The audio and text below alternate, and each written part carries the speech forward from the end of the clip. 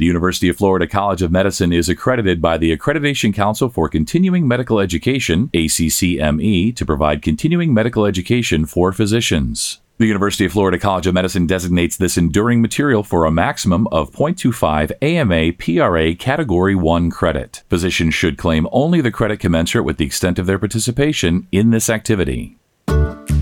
Welcome to UF Health Med Edcast with UF Health Shands Hospital. I'm Melanie Cole. Today we're offering an update on new applications for DBS and Parkinson's treatments. Joining me in this panel are Dr. Michael Okun.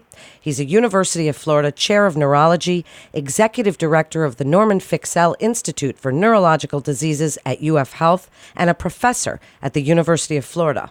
And Dr. Kelly Foote. He's the co-director at the University of Florida Health Norman Fiksel Institute for Neurological Diseases and a professor at the University of Florida College of Medicine in the Department of Neurosurgery. Gentlemen, I'm so glad to have you join us again today. Dr. Okun, as we're giving this update, and it's such an interesting topic, I'd like you to set the stage for us on the first-line treatment for tremors resulting from movement disorders, such as Parkinson's, and for patients that haven't seen positive effects from medication. Give us a little update and some of the history on the clinical indications for use of DBS for referring physicians. Yeah, so it is a very interesting field and one that is evolving quickly, and something that I think is important for physicians that see people with movement disorders within their clinics to pay attention to, because it turns out that there are a lot of folks with diseases like Parkinson's and essential tremor and even some others that have these extra movements we call hyperkinetic movements that might be associated with their particular disorder. So with Parkinson's disease, it might be shaking or tremor, or it might be something like dyskinesia, which are extra dance-like movements. And so we think of these extra movements as hyperkinetic movements.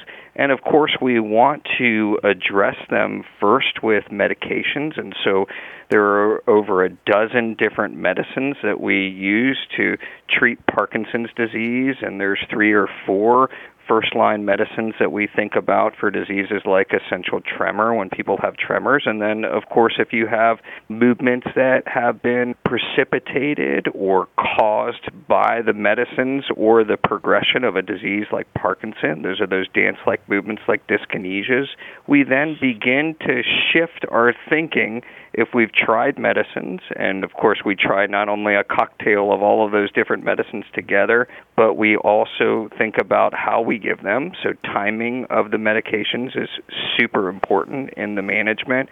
But if you've done everything that you can do and you're still getting or resulting in a case where you just can't get a hold of the symptoms, these extra movements, then we begin to think about deep brain stimulation therapy. Dr. Foote, can you speak about the clinical criteria and patient selection for DBS? Has anything changed? Is there anyone who this is contraindicated for? Tell us a little bit about the inclusion and exclusion criteria for DBS. Sure. I would say that as the safety profile and the efficacy of deep brain stimulation over the last 30 years or so has improved, the indications for DBS surgery have increased. We're less nervous about this procedure than we were in the beginning. And, Michael mentioned hyperkinetic movement disorders, but the truth is it's not just the hyperkinetic movement disorders, it's hypokinetic as well. A large percentage of patients with Parkinson's disease don't have tremor. So I would say the primary indication is a patient who has known Parkinson's disease and who suffers from debilitating motor fluctuations. What I mean by that is they spend their day going back and forth between states of hyperkinetic dyskinesias, and when their medications wear off, when they're on their medications, they have side effects that make them move more than they want to, and when their medications wear off, they may have tremor, but they may not. But they may also be stiff and slow. They have brief episodes during each dose of their medication where they function reasonably well. But as the disease progresses over the years, the efficacy of the medications wanes. You have to take more and more medication as your native dopamine production diminishes. And interestingly, the threshold for stimulation-induced side effects like dyskinesia and hallucinations actually decreases as well. So the therapeutic window for dopamine in the human brain in someone with Parkinson's disease gradually narrows to the point where even a very good movement disorders neurologist is going to really struggle to keep the dopamine levels at a good point with various manipulations of the patient's dopaminergic medications. So the patients who are struggling to function and variable ability to function throughout the day tend to be the ones who get the most benefit from deep brain stimulation therapy. Now, Dr. Okun, I'd like you to tell us about the UF research study about home management of DBS settings. Please tell us about your recent trials. I find this so interesting, and I imagine for the patients and their families, this is preferable. Yeah, so we have been quite interested over the years in not only the development of the technology, so our laboratories have been working on what we call neuromodulation. So, we try to change those conversations that are going on in the brain to improve symptoms, but we realize that it is really important to try to address these public health issues in a way in which people can actually get access to the devices. And so we know that practitioners that are out there in various clinics all over the United States and frankly all over the world, are going to have to manage this generation of people who are bionic. And we know that there are over 200,000 folks now that are walking the planet that have these types of devices. And so we've been interested in the development of technologies to help nurses and other practitioners and the individual patients themselves to be able to manage their diseases within their home. And we talk about this in the context of bringing the disease to the home, to the patient. And many of these patients have difficulties traveling. They have dysfunctions that make their lives difficult to get in a car, and it might be difficult to get to the offices. And so having the technologies for people to be able to reach out and either manage from the office to the home, or alternatively to have people that go out to the home to help folks to manage these deep brain stimulation devices, which can have thousands of settings, is really important. And so we published a study in JAMA Neurology just here in June of 2021. And the way it worked was we randomized people to two groups, those folks that came to the clinic for all their adjustments, and then we had a group where they were visited a few times by a home health nurse, and then the home health nurse checked in with them by telephone. And we looked at the results and provided this really cool, easy-to-use tablet to help to manage these folks. And we found out that we could manage them in their homes just as well as we manage them within the clinic setting, meaning that all of the outcomes were the same when we compared those groups. And so figuring practical ways for folks to be able to have really complicated devices implanted and managed and have them stay in the home settings is going to be important. And then on top of that, our group is also working a lot on the ways in which we can help the practitioners, so the people that are in the clinic, so the docs and the nurses and the nurse practitioners and the physician assistants, they need to be able to be equipped with the tools so that they don't have to spend hours and hours adjusting these really complicated devices. And so we work a lot on trying to develop the technology to make it easier to manage people and to make sure that their outcomes stay the same or potentially in the future could even get better. Yeah, I think I can add something interesting to that from a surgeon's perspective. I think many people think of deep brain stimulation as surgical treatment, which of course it is, but the implantation of the deep brain stimulation lead into the appropriate place in the brain and getting the patient through that process and getting the system implanted, I would say, is only half the battle. And of course, we have a bunch of research that's focused on improving our ability to do that well, which improves the outcomes. But what a lot of people don't realize is that the management of the patients after the surgical procedure is done is a huge determinant of the success or failure of that intervention. So a program like this, a lot of our research goes into how do we optimize these systems once they're implanted. And if you can figure out a way to have this done at home, develop tools that help people do it more effectively and more efficiently, that's really helpful. The other exciting thing that we're working on is trying to teach these systems to program themselves, which I guess would be opening another discussion of closed-loop deep brain stimulation that we ultimately hope to be able to do. Well, that was a perfect segue, Dr. Foote, and I find that home adaptation so interesting to make treatment far more accessible, really, to people who have difficulty traveling or in remote areas. Tell us a little bit about adaptive DBS, targeting the different regions and modifying this in real time. I find this absolutely fascinating. Well, adaptive DBS or closed-loop DBS is something that we think ultimately all DBS will exploit. It just sort of makes intuitive sense. The brain is not a static organ. I mentioned patients' symptomatic states fluctuate throughout the day, and a treatment that continuously delivers the same therapy is not going to match that dynamic environment in the brain. But if we can find neurophysiologic biomarkers in the signals that we record from the brain that correlate with the patient's pathology. For example, just to simplify it, let's say, I have a patient who has tremor that is debilitating, and that tremor fluctuates throughout the day, or that tremor is only present when the patient is doing certain things. If I can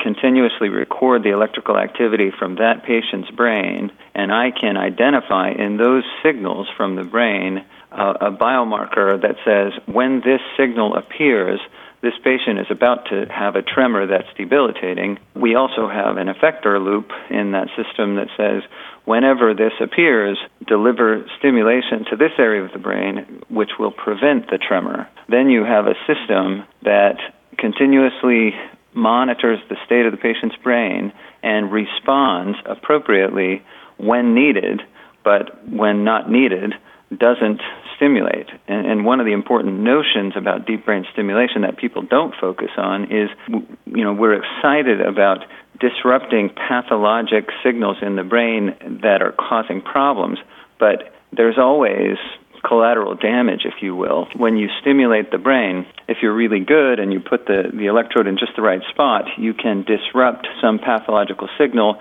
that results in alleviating the patient's symptoms. But there will always be some disruption of normal information flow in the brain, say in surrounding circuits. And, we focus a lot of energy on trying to minimize stimulation-induced side effects.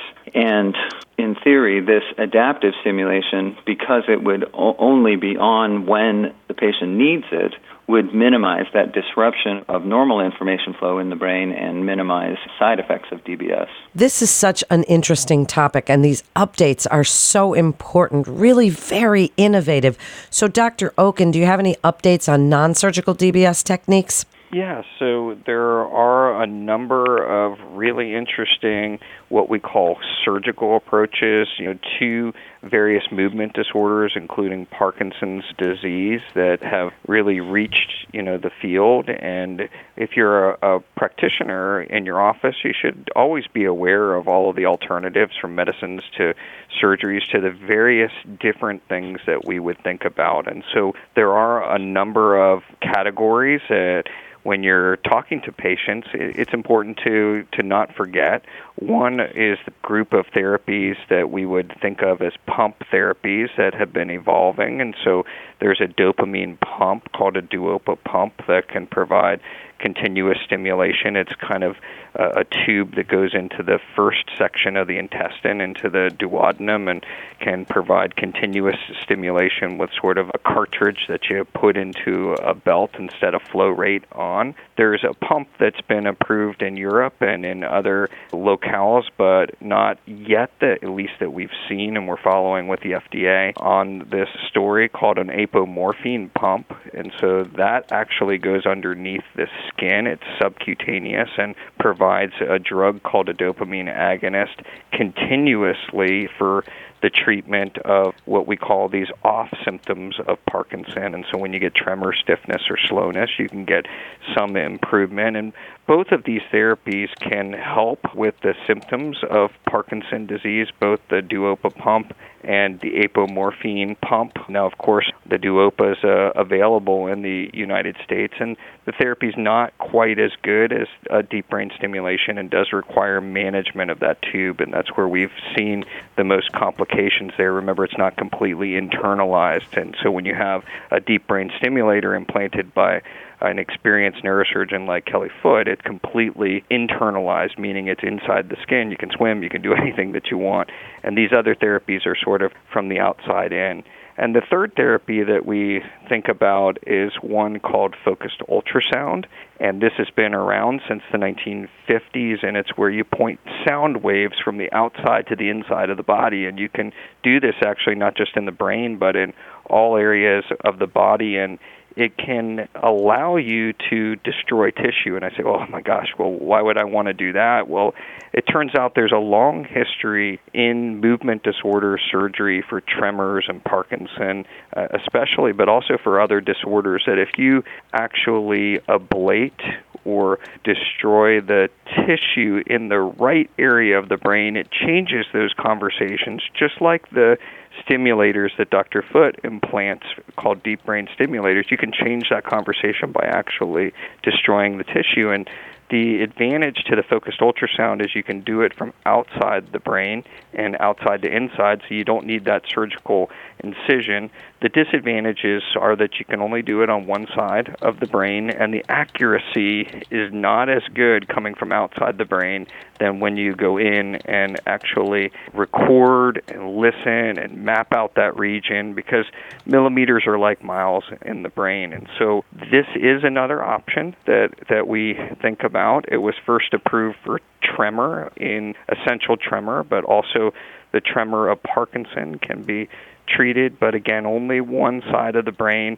And we might even think about this therapy, and some folks maybe have some things that might make them at higher risk for conventional or regular deep brain stimulation therapy. So maybe they're on blood thinners, or maybe their age is old, or they have fragile skin. And so we think about these as other options that might be on the table. Yeah, I'll add to that as well. You know, I think that MR-guided focused ultrasound is actually a very exciting therapy, and it has the obvious advantage of not having to have an incision. You're not going to get an infection. You're not going to have adverse effects of bleeding and things like that. But, you know, the interesting perspective that a lot of people miss is that the origin of deep brain stimulation was actually looking for a way. It was one of my mentors, Professor Benabid, in Grenoble, France, in the late 1980s. At the time, neurosurgeons were quite good at doing lesion therapy, doing what are called thalamotomies, which is a treatment actually that Michael J. Fox got at one point to suppress tremor. And thalamotomies were very effective, but as I mentioned before, there's always a little bit of collateral damage, and the circuitry that controls speech and walking is closely intertwined with that circuitry through the cerebellum that causes the tremor. So Professor Benabid and others at the time were very good at basically burning a hole in the thalamus by implanting a heat probe, an electrode into the thalamus, and burning a hole in the thalamus, which would stop the tremor and occasionally have some side effects that adversely affected speech and walking. And Professor Benabid at the time the technique for doing that was you would put the electrode in, and before you would heat it up to burn a hole, you would deliver electrical stimulation. And he, of course, like everyone, noticed that, during the electrical stimulation, the tremor would also abate. And you could also test for side effects during electrical stimulation to see if the patient's speech or their movement was affected. And at the time, they determined that making a lesion on both sides of the brain just had an unacceptably high rate of adverse effects on speech and walking.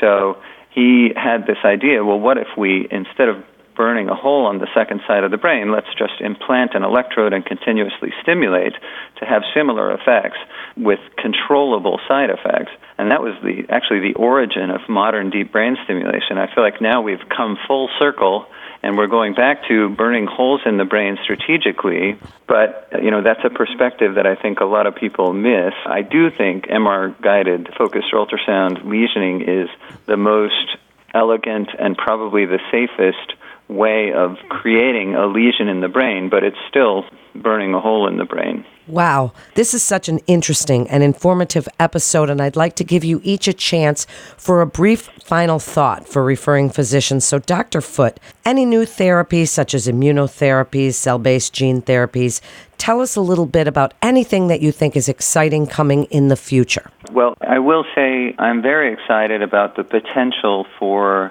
gene therapy for treatment of Parkinson's disease and the potential for stem cell therapy as well. I do want to temper that excitement and make one important public service announcement, which is there is to date no evidence that stem cell therapy affects the progression of Parkinson's disease. There are, however, many stem cell clinics that are charging high prices to patients who sometimes can't afford it for stem cell treatment for their Parkinson's disease. And I just sort of want to caution people that right now stem cell therapy is not ready for prime time, and they should not pay for stem cell therapy for Parkinson's disease. That's not to say that there aren't there are several exciting trials ongoing for both stem cell therapy and gene therapy for Parkinson's disease that we think may end up being, hopefully putting us out of business in the deep brain stimulation world if we can find a therapy that actually cures or stops the progression of Parkinson's disease using some of these other more exciting cellular techniques. Dr. Okun, last word to you. What would you like referring physicians to know about this update we're giving and your UF research study on home management of DBS setting? Well, I really would like to emphasize that it's an exciting time, and it's really important that we share with our patients, all of the medical therapies, and there's nuance too, and so making sure that we are not only using the right drugs, but we're using them in the right way. So make sure you ask lots of questions and work with some folks that maybe have some experience in that area so they can help to manage your patients. But if you get to the point where you're having difficulty managing them with medicines, then we would refer them for deep brain stimulation to a center that's very experienced, that has a lot of folks that get together and evaluate the people in an interdisciplinary fashion and decide the risk-benefit ratio as to moving forward with one of those therapies. I would make sure to always broaden your discussions to include pump therapies, like the Duopa pump, like the apomorphine pump that's coming, the focused ultrasound, and just discuss in a very honest and open way the risks and benefits of each and what might fit an individual person. And then finally, I always tell folks, ask your doc what's new. And it's, one of the most important questions that you can explore when you're at an appointment. And so I would just say to the practitioners, be ready for that question. And it's important to be able to help folks to find the information on clinicaltrials.gov where all of the research trials are listed, and to make sure that people know, as Dr. Foote talks about, that none of the stem cell therapies have really advanced past research, and there's thousands of clinics offering fee-for-service, and we should be really careful and make sure that we're counseling people to be very careful with that particular therapy so that our patients don't get sold down the road of something that they might regret or might cause some harm to them. But we're also moving to a personalized era of medicine, and we see this happening in cancer, and we're going to see more and more of this in Parkinson and movement disorders, getting people's genes and their genetics and seeing if they have genetic abnormalities, and for those folks, developing more personalized therapies. And then for others, developing the right way to manage them and to try to manage them at home is going to be important. And so there's a lot of really cool things coming with neuroimmunology and diets and surgeries. And so just keep an open mind and make sure when you're talking to your patients that you have a complete discussion. And even when you're talking about new things, make sure that you can help them to be safe when they're choosing what's right for them. What an exciting time to be in your field. Thank you, gentlemen, for joining us today and giving us this update. To learn more about Parkinson's disease and the Norman Fiksel Institute of Neurological Disease, please visit fiksel.ufhealth.org. Or to refer your patient or to listen to more podcasts from our experts, you can always visit ufhealth.org/medmatters. That concludes today's episode of UF Health Med Edcast with UF Health Shands Hospital. I'm Melanie Cole.